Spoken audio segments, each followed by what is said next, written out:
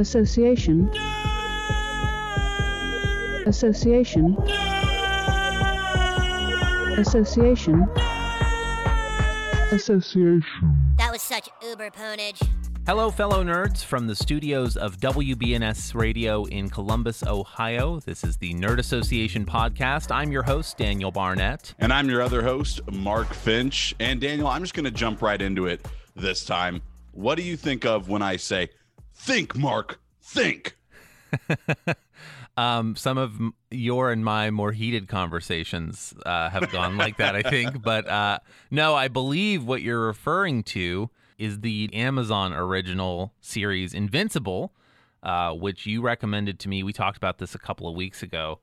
You have a knack for recommending things to me, and one, I've not heard of them before, or I've only tangentially heard of them, and two, me going to watch them and it being completely different than what I thought it was going to be. And I don't say that as a bad thing, but when you said... Sometimes it's a bad thing. Well, I don't know that it's ever bad that it's different than what I thought, but for some reason when you recommended this, I was imagining something closer to... Remember when we did the episode on Project Power?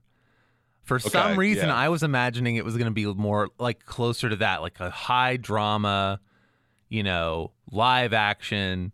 And then I went and found out like it's a semi-serious... animated series about, and I was like, okay. And then the cast, when I saw the cast, I was like, all right. Yeah, the cast is great. Oh, they my keep God. doing that with voice acting. They're just like, let's just throw a bunch of celebrities in it.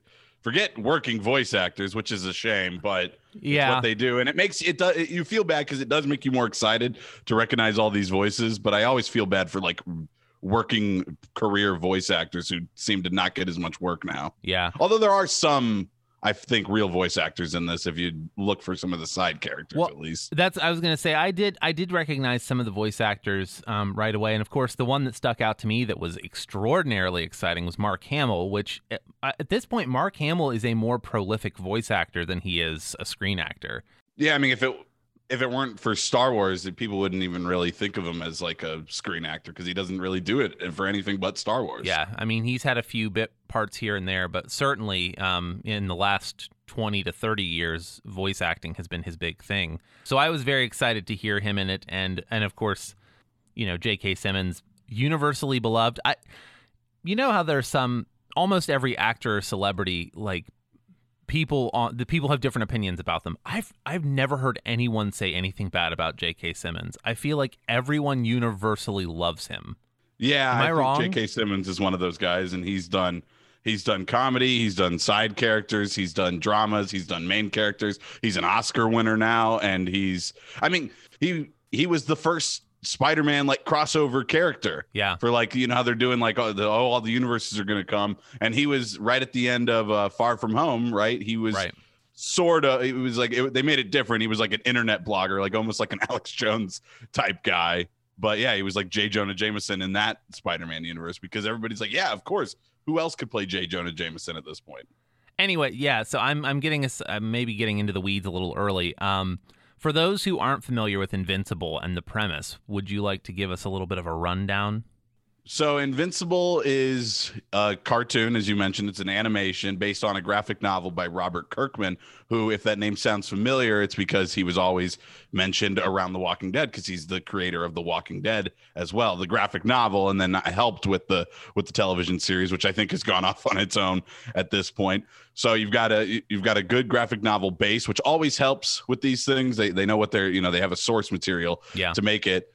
And it follows mostly the main story is a father and son, and the father is essentially this world's Superman, and it's kind of like a questionable what if Superman bad type story, but you don't know exactly where it's coming. The son gets his powers throughout it, so he's kind of learning to be a superhero in this world that also has other superheroes. That was one thing that kind of confused me. I didn't know where superpowers came from. Some were aliens, some were just humans that had superpowers. But yeah, it's just a superhero world, and there's normal like superhero fight bad guys who are attacking Earth, and then there's also that underlying story of what's going on with Omni-Man, who is, as you mentioned, J.K. Simmons' voice character. Yeah, I was gratified. My feelings on Superman, and I've always said, like, Superman is the scariest. We talked about this during Justice League. Like, Superman's the scariest thing in the DC universe. I thought it was gratifying to see that play out in this setting, and that somebody else thought about that. Like, what if Superman just had a bad day? Which in this case, it's not. I mean, it's more than just a bad day, but like, he kills their equivalent of the Justice League, the Guardians, immediately. Guardians of the Globe.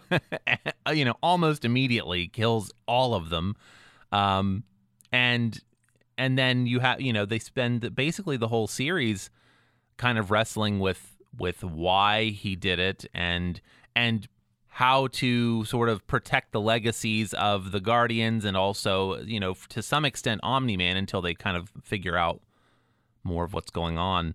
And then they're confused because if he killed the Guardians of the Globe single-handedly, their strongest superhero team, what are they going to do? Right. And throughout the series, Mark is the son, Mark Grayson, becomes the superhero Invincible because of a conversation he has with his father, Omni-Man. Do you like how they don't show the title card until the first time somebody says Invincible in each episode? So sometimes it's like 15 minutes in. I thought that was very charming, especially like the first time I thought it was the end of the episode.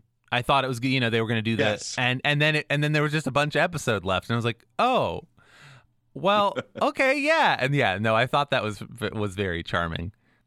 Anyway, it also, dealing with a classic father-son story, right? I mean, a son growing up, he's 17 years old at this, before he gets his powers, which they show that he has this conversation with his dad when he's young about, you someday, son, you're going to get powers, and it just doesn't happen, and it doesn't happen, and it doesn't happen.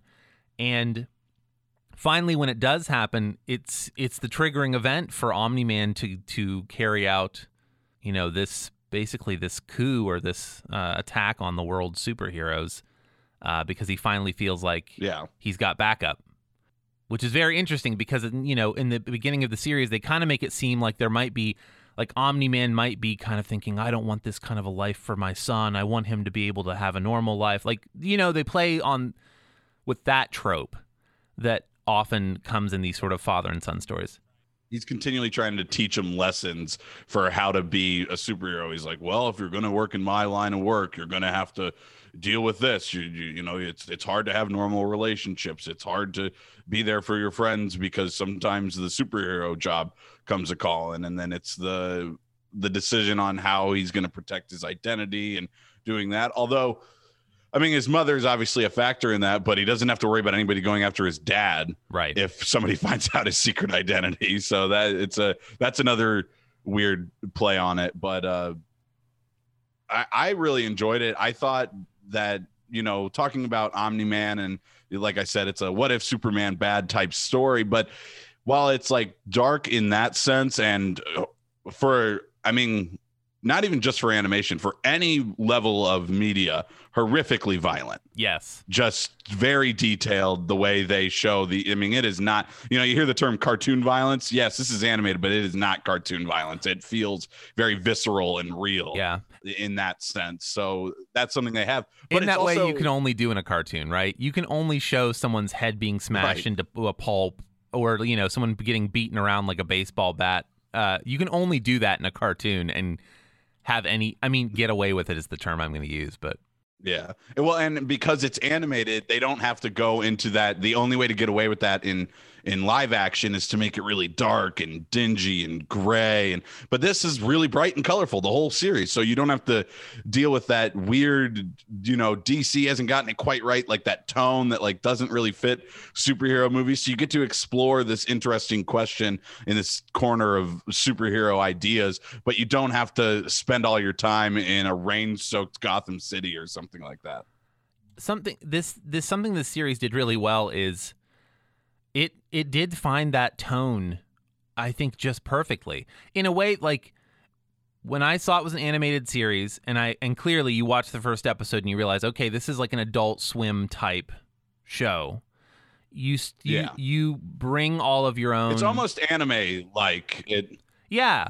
Well, but I was going to say, it's not quite like any other animated series in that way. It's like, it's a little bit anime, It's a little bit, like I said, Adult Swim type cartoon. It's a little bit like the cartoons from the early 90s, the Batman and Superman Warner Brothers cartoons. Certainly inspired by them. Yeah. But I also thought it didn't strike a cartoony tone. It had these familiar tropes, but it did a lot of really interesting, unexpected things with them. I was really impressed by it in a way that I kind of thought, okay, this is going to be like a fun superhero cartoon that, we'll watch it for 8 episodes. We'll talk about on Nerd Association. And I actually was like, okay, this is pretty good. And it never strayed so far into parody of any sort of genre, theme or genre, except maybe, the superhero genre. But that's a given. You want that out of a cartoon like this. It was a little tongue-in-cheek or maybe referential to other superheroes, but that's Sure. kind of the idea, is they're playing on those archetypes and then, just taking them a little bit off axis from what we normally expect from them. I thought it was also interesting, and maybe this helps with the tone, that Mark, while trying to become a superhero and being invincible, he's almost going through like a growing pains episode or a season or something like that, where he's dealing with like normal high school drama, and it has to do with being a superhero. But he's got this girl who's interested in him.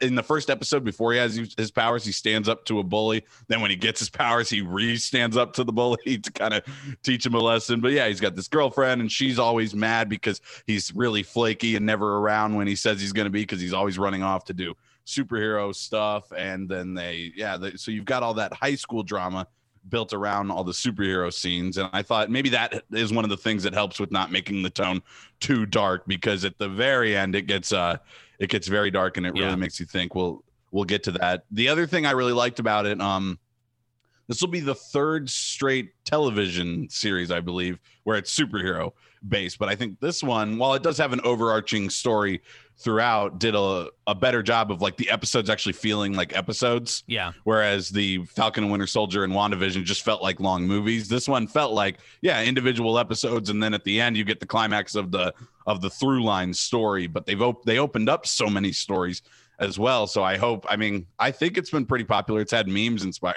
That what I started the show with is now a meme right now. That screenshot of that scene where "Think, Mark, think," and that's now a meme out there. So it's popular enough that I hope it continues to go, because they opened up so many storylines they can explore. What I'm reading is that Amazon has renewed it for a 2nd and a 3rd season, so we're at least going to get 3 seasons of this show. Okay, and I have an idea for what I think it should be, but we'll get to that at the end. If Amazon's listening, I got a pitch for you. Robert Kirkman, I know you already wrote the graphic novel, but listen up. Right. Yeah, I got some ideas. Well, it's not exactly like what they should do. It's how they should structure it. I'm giving you a hard time. Think, Mark. So, yeah, but yes, you're right. It probably already is.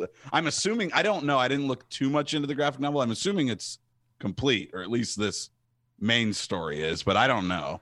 I don't have that information either. It would be interesting. If somebody does, tweet into us. Yeah, let us know. @nerd_assoc. If you're a big fan of the Invincible graphic novel, let us know. Well, I guess if it's a graphic novel, it probably, I don't know. Anywho. Well, there are volumes to graphic novels. This is true. So this is true. What I want to do is kind of look at it from a character standpoint, because I think this one does a really good job of not force feeding you it, because like we've talked about Marvel before, how they took their time and it took so long to introduce all these characters. I think this one, and probably the animation factor helps with that, does a great job of introducing so many characters, and they have distinct personalities and you feel for them. Maybe that helps with the celebrity voice actors a little bit, because like when what's his name, like Jason Mantzoukas or something. Yeah. However, Mantzoukas, yeah. Mantzoukas, yeah. He when I heard his voice, I was like, okay, you know exactly what this character is going to be like. So that it's almost like an archetype for his voice. Yeah. And his character Rexplode does not disappoint in that sense. He sucks. He's the worst guy in the show, like personality wise. But there are some redeeming, qualities. But he's not that great of a guy. My favorite were the Mauler twins. Absolutely. I just like their bickering back and forth of who won, which one was the original clone. And by my guess, none of them are the original at this point, based on how they continually die and reanimate reanimate isn't even the right word. Reclone. Yeah. Clone. Yeah. There's multiples in storage, right? Right. So they just keep making them, and and there's always 2 of them, but he kills one when they escape prison, and they're the first thing we really see. Besides, they what ended up happening? There was a juxtaposed father-son story of like a stepdad and that like White House like Secret Service guy, Yeah. and that was John Hamm actually playing that voice actor. For I don't know why John Hamm went for that role, but they have a small role there, and that's like the first thing you see. But then the Mauler twins attack and the Guardians of the Globe, and they do just a great job. It's just like you start your superhero movie with an action scene, and bam, okay, I understand what the Guardians of the Globe are. I get Omni-Man shows up, and I get that, but then there's a little bit more, and you keep diving into it. But I thought the characters were the strong point of the show. Absolutely. I mean, it's certainly like as we're sort of flushing out a lot of the scenarios, whether they be sort of like teen drama scenarios or family drama scenarios or even just like superhero tropes, so much of that's familiar. And while, like I said, they did a good job of sort of turning those things on their head or doing unexpected things with them, it certainly is the characters that drive the story forward, right? I mean, the memorable characters and the sort of, I guess the characters are the reasons that these tropes turn out slightly differently than you expect them to, right? If they hadn't been well written, then they would just follow the same boring thing that you see all the time in superhero movies. And you were talking about like the sort of teen drama element, like that's Spider-Man. And I'm not saying Spider-Man's not well done, but it's, every Spider-Man origin story is this story of a teenager finding out they have superpowers and how they deal with it. But the scene of him, standing up to the bully and him getting just punched and he keeps saying, hit me again, keep hitting me. That was chilling. And it was unexpected. And it was not, it was not what Peter Parker would have done. Peter Parker would have done something cool and showy and then had to explain himself away. This kid just was like, keep hitting me. Yeah, punch me. Until finally the bully was like, dude, what's wrong with you? Which was, again, a nice sort of an unexpected way to deal with a scene like that.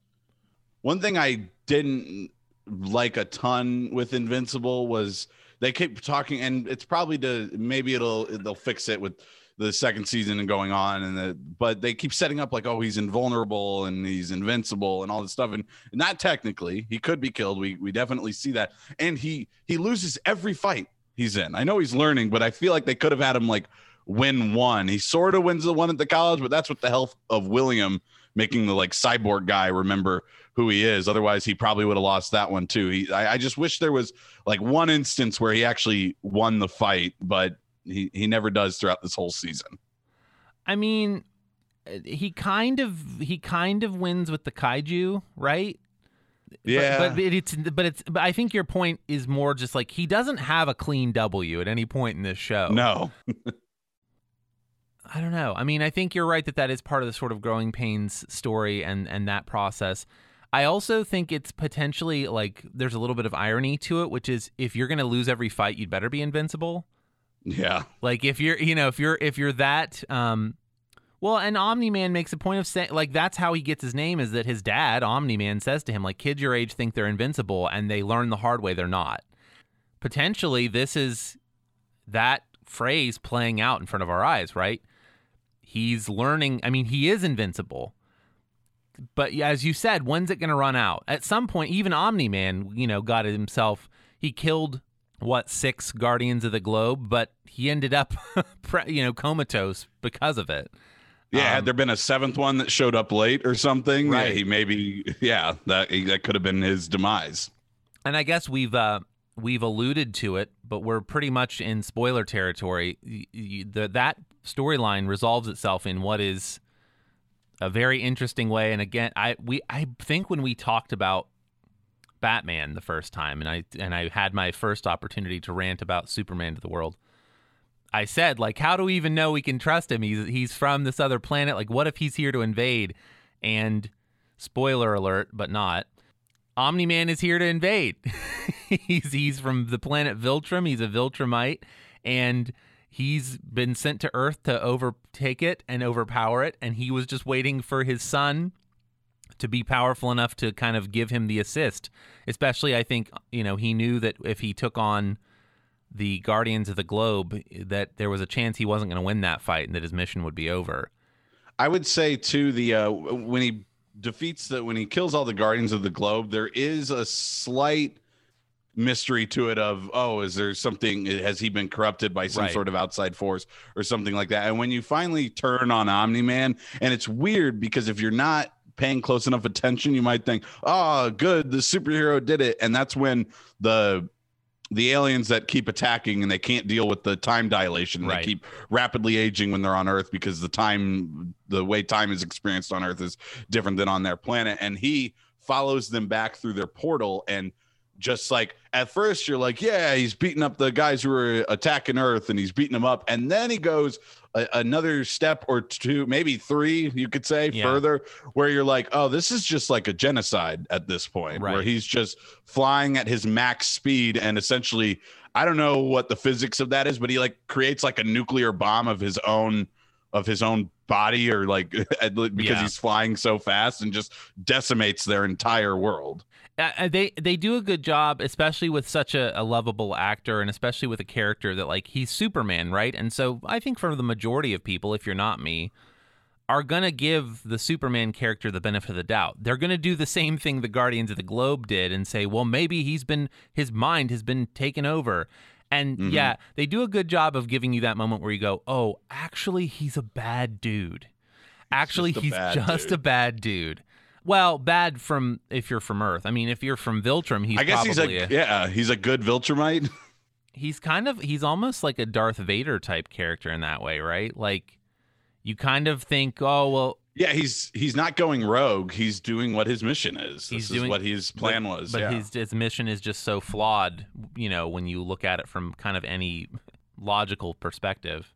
And that brings us to the point of like Viltrumites being no good. They're just because the whole time it's built up, and like that's a good, like, because you think Krypton is so righteous, and all the families of Superman have always been built up to like be such good teachers of doing the right thing to Superman as he is growing up and getting his powers, and now on Earth, and he has two father figures, both who teach him the right thing. And you kind of feel like, oh, Viltrum must be this like utopia that was destroyed, and he had to come to Earth as a refugee or something Right. like that. But nope, they just send out Viltrumites across the galaxy to take over new worlds or planets whenever they want. Well, and he alludes to that at the beginning, that like, Viltrum sends out people and to save underdeveloped planets. And it does, I mean, it's very much like the white man's burden, kind of a thing, where their perspective on saving an underdeveloped planet is coming in and colonizing, essentially. Yeah, it's also certainly like Thanos-y kind of, where Right. it's I like, know what you need kind of situation. Mm-hmm. Yeah. and what you need is to be exterminated, which is probably not the right choice. I'm not an expert in the universal politics of that, but I would say probably just give Earthlings a chance. Yeah, Figure it out. maybe if history has taught us any lessons, is it's don't do colonization. Yes. Please don't do colonization, don't do genocide, and we'll go from there. Let's break those two out of your mission statement. Yeah. The whole series felt like I hate to say this because it sounds so dumb, the words coming out of my mouth, but it felt like it was written for me, because it's so much the things that I complain about with superhero movies and comic books and things. Like, so much of it was just addressing the kinds of complaints, and I think not just me, but like anyone who looks critically at hero movies and hero media, which there is so much of these days, right? Right. It's I'd be interested to see when the graphic novel was written, because I think it's an interesting, here, I'm looking it up. So it began publication in January 2003 and concluded February 2018. And I don't know, maybe the graphic novels aren't the same as the television show and their response to like superhero media, but certainly is very interesting how it answers. It's an answer to all of these movies that have these problems consistently and that have had these issues with the trope for almost a century. Especially when it comes to, like I said, to like Superman, or like, especially, I don't know, DC just seems to have more issue with that sort of a, but I know, I mean, that's And I think- partially because my lens is the movies and not the comic books for the most part. Anyway, sorry. I think it does a good job of looking into a lot of the questions people have, because while it certainly is referential of other superhero media, it's not derivative, because they kind of pull from different spots. Like even the Guardians of the Globe aren't fully Justice League; they're kind of Avengers ish, and Yeah. like so you can kind of combine that. And you can kind of point out, oh, this character maybe was supposed to be like the Iron Man type, but then there's in the original Guardians of the Globe, there's definitely like a Wonder Woman allegory there. Right. So there's little things they pull. Also in the world, as I mentioned, like, okay, some of the people are just alien and they have superpowers, but other people are just humans who have powers. So that's sort of X-Men-y, and they don't really get into that. Maybe that's something they'll get into more. And another, because it's a series, I think they do a good job of, this would be like an unnecessary scene that would probably just drag on a movie, but I enjoyed for a television series that has a lot more time to breathe. We've talked about that, how you get more time to breathe when you have individual episodes. The physics of how they fly, because that's something that's always kind of confusing and never really explained. And I enjoyed that scene where Omni-Man Nolan Grayson is teaching Mark how to fly, and he's saying that we can like pull leverage off of anything, even the air, and so like that's how they fly. It's basically just like running through the air, like they're always pushing off something. So I don't know. I mean, while that doesn't really stand up if you actually put it to the test of physics, I enjoyed like knowing that, and it frames some of the action a little bit better. Sure. Well, I think in some ways it kind of explains that atomic bomb scene you were thinking about, or you talking about, because essentially he's creating just a huge sonic boom by pushing off of the air instantaneously. No, I agree with you. I think it's a really valuable thing to do. As a person who consumes and contributes to fantasy literature and things, there's always this question when you're building, like world building, about how much do you pull back the curtain on magic in the world?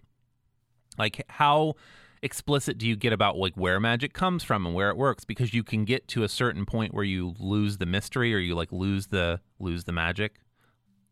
And I think you run that risk too with a superhero movie, right? If you try to explain it too much, if you try to science the science or magic the magic too much, you can lose some of that. But I think, I agree with you. They did a really good job of giving you just a little taste of that. It reminded me just a lot of, like how a dad would teach. He doesn't like go up there and like show equations or do anything like that. And there's not diagrams or anything. He's just explaining to like, this is what you're feeling while you're in the air. So it's similar to being on the ground, but you're just in the air. You're always getting leverage off whatever point you're pushing off of. So I appreciated that. And it was almost more analogous, and they show a scene of this happening, but it's more analogous to a father teaching a son to throw a baseball, where it's like, you don't have to get into the physics of throwing a baseball with a kid.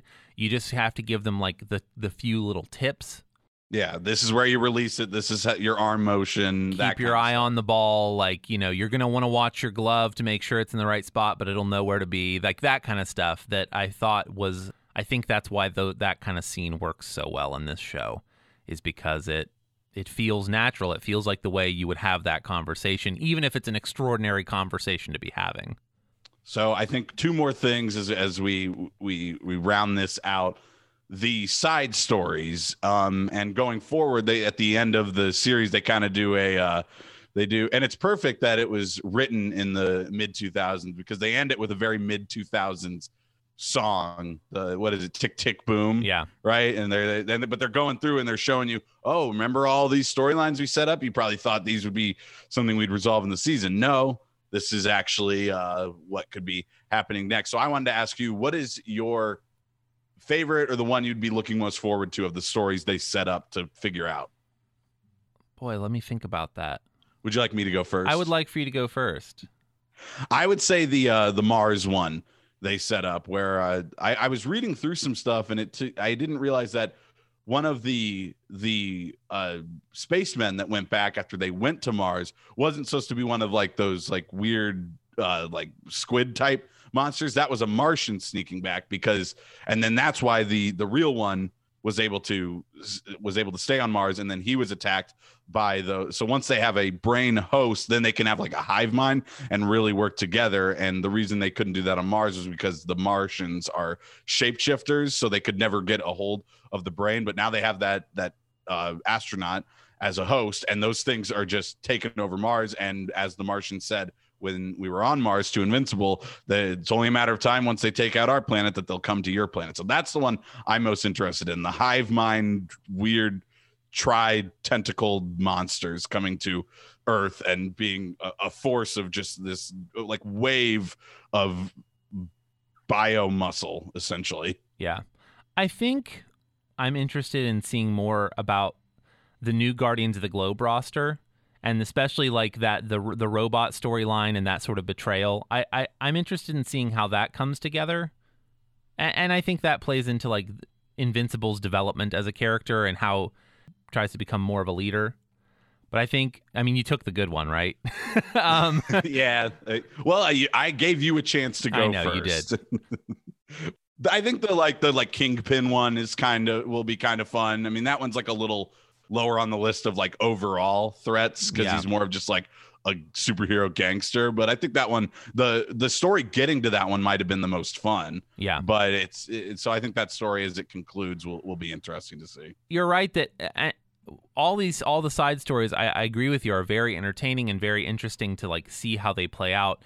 But I mean, let's be honest, the Viltrumite, the threat of the Viltrumite return and the Viltrumite, like that's very that's where I think this is my pitch for how to structure it. Yeah. I think a 3-season series of this would be perfect. We don't need to go more. This should be a contained story. So the second season should be, it doesn't need to be episodic. It doesn't need to be like villain of the week, but it's like Invincible and the new Guardians of the Globe, them coming together, figuring themselves out, Invincible figuring out how to deal with his powers. And he defeats all these different threats as he gets stronger and stronger.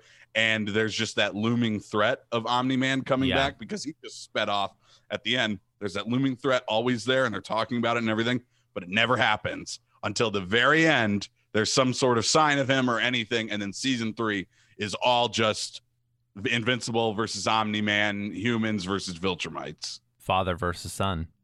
Yes. Yeah, I agree with you. I think having a season to build up, make your protagonist believably strong is certainly the right way to go. Like, as you said, he basically got his butt kicked every single episode.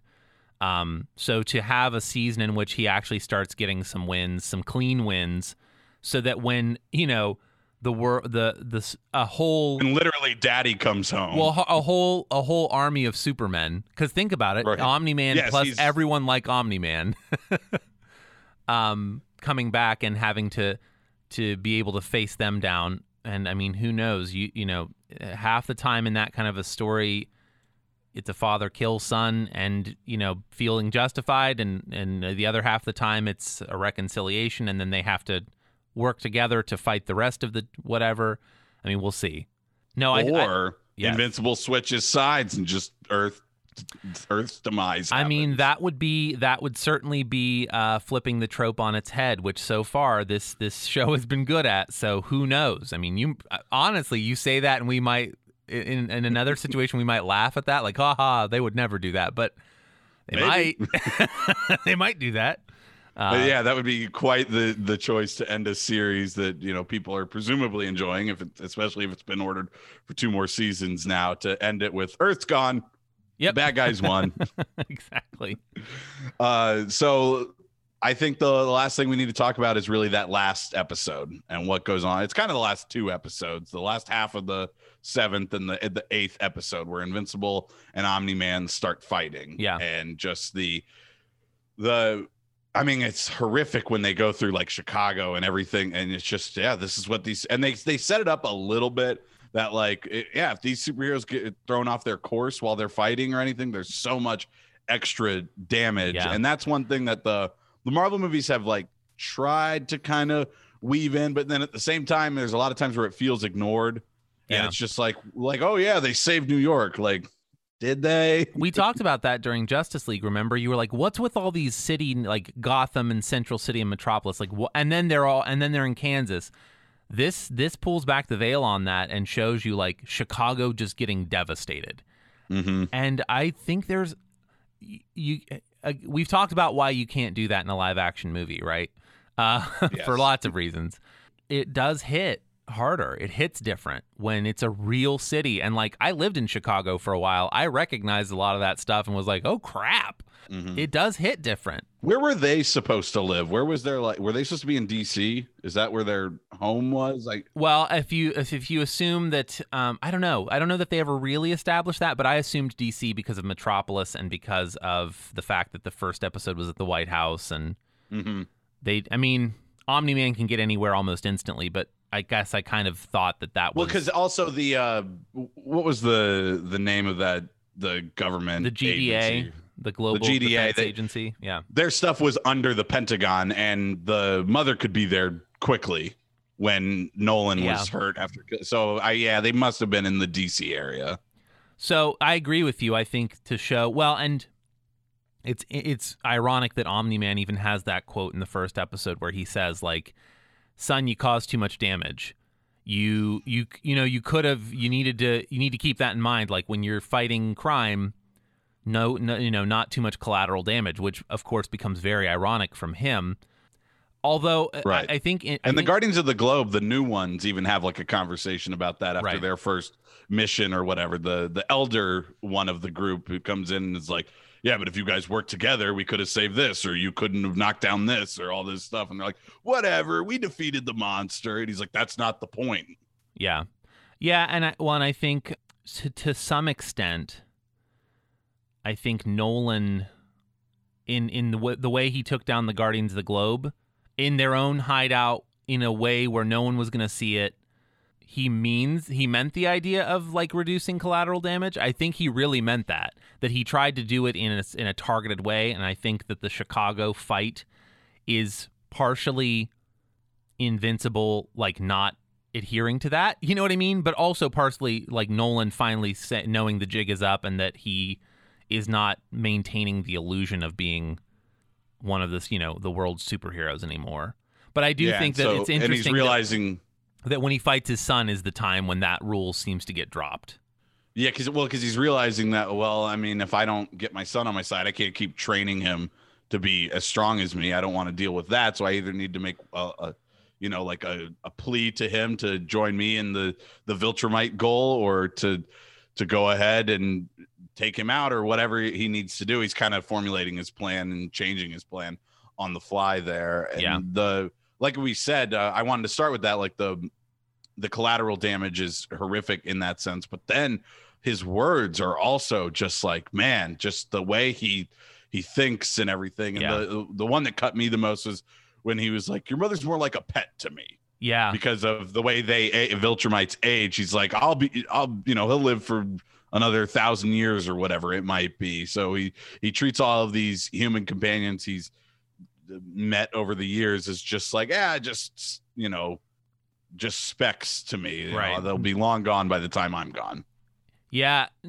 I just think that's one of those things that, that like the Lord of the Rings tackles so much on the surface, right? Of like the elf human relationships that, trust me, this circles back around. Like it's a fantasy trope, and it's a thing that fantasy literature has to deal with constantly because like all the characters of all the different lineages age in different ways.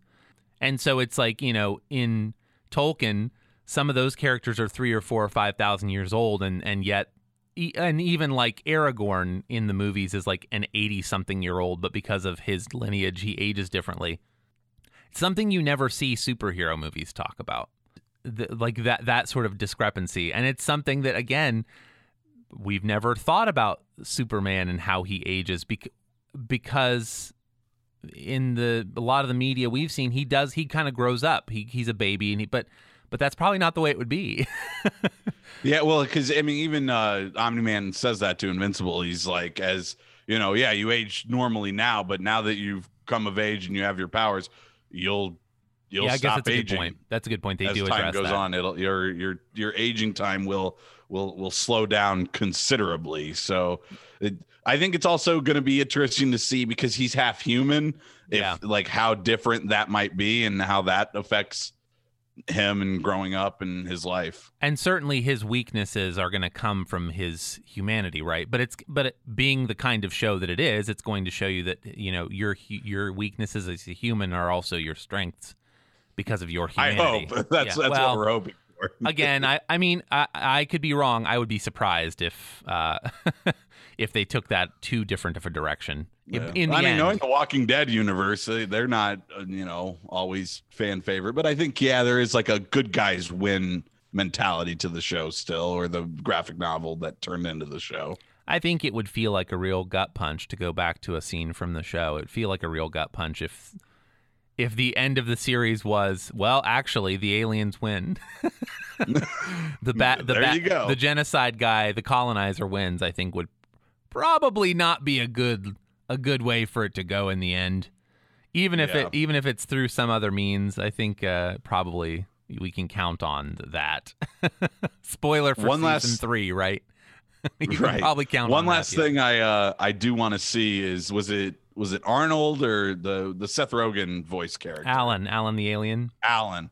I want to see his group come back, because I feel like his group is like really strong and really put together and has like really on their P's and Q's, but he's just like kind of a black sheep of the group. Like he tries to go to Urath and he ends up at Earth and he fights the wrong guy and all this stuff. But so I would like them to show up in a group at some point, and maybe they help out in the 3rd season or something. Well, you have to feel like, especially because their time dilation, they age so differently, you have to feel like they could come in and be cannon fodder in the fight against the Viltrumites, right? Because they're going to die anyway. But by virtue of showing up on Earth and aging so rapidly, they're probably going to die anyway. It is interesting to think that, like, if Alan the alien is just the lackiest of that bunch, and actually an organized one comes back, how much different that could be. You're right. And to see how that plays out in the sort of fight that we know is coming, where Earth is as much the battleground as it is like a participant. So yeah, I mean, I would recommend Invincible to anybody. It's on Amazon Prime, so if you have Amazon, check it out sometime. And I'm really looking forward to now confirmed 2nd and 3rd season. Yeah, it's 8 episodes long. They're like 45-ish minute episodes. I felt like they were remarkably fast watches. You don't always get that. Sometimes it's like with a full-length television episode, if it's not really well written, you feel everyone, like you start feeling it in the like 35th minute, like, okay, when's this over? And I felt like this show did a good job of keeping your attention and keeping it exciting. And so anyway, yes, I agree with you wholeheartedly. Recommend it. Go out and consume it. Binge it if you must. And don't turn off an episode during the first end credits part, because a lot of times there's a little bit extra, right? It's usually only like seconds after, but if you're like, oh, the episode's over, and then nope, there's one more scene, and then they do the full end credits. Yeah, exactly. If you are a lover of the Invincible graphic novels, we'd love to hear your take on this first season and how they line up and how they're different. You can do that by finding us on Twitter. Our handle is @NerdAssoc, NERD_ASSOC. You can email us at nerdassoc@gmail.com. Let us know what you'd like to see on the show, or perhaps you can contact us and come on and be one of our nerds. That'd be we'd love to have you on and talk to you about whatever it is you're passionate about. Thanks for tuning in, and we'll talk to you next week.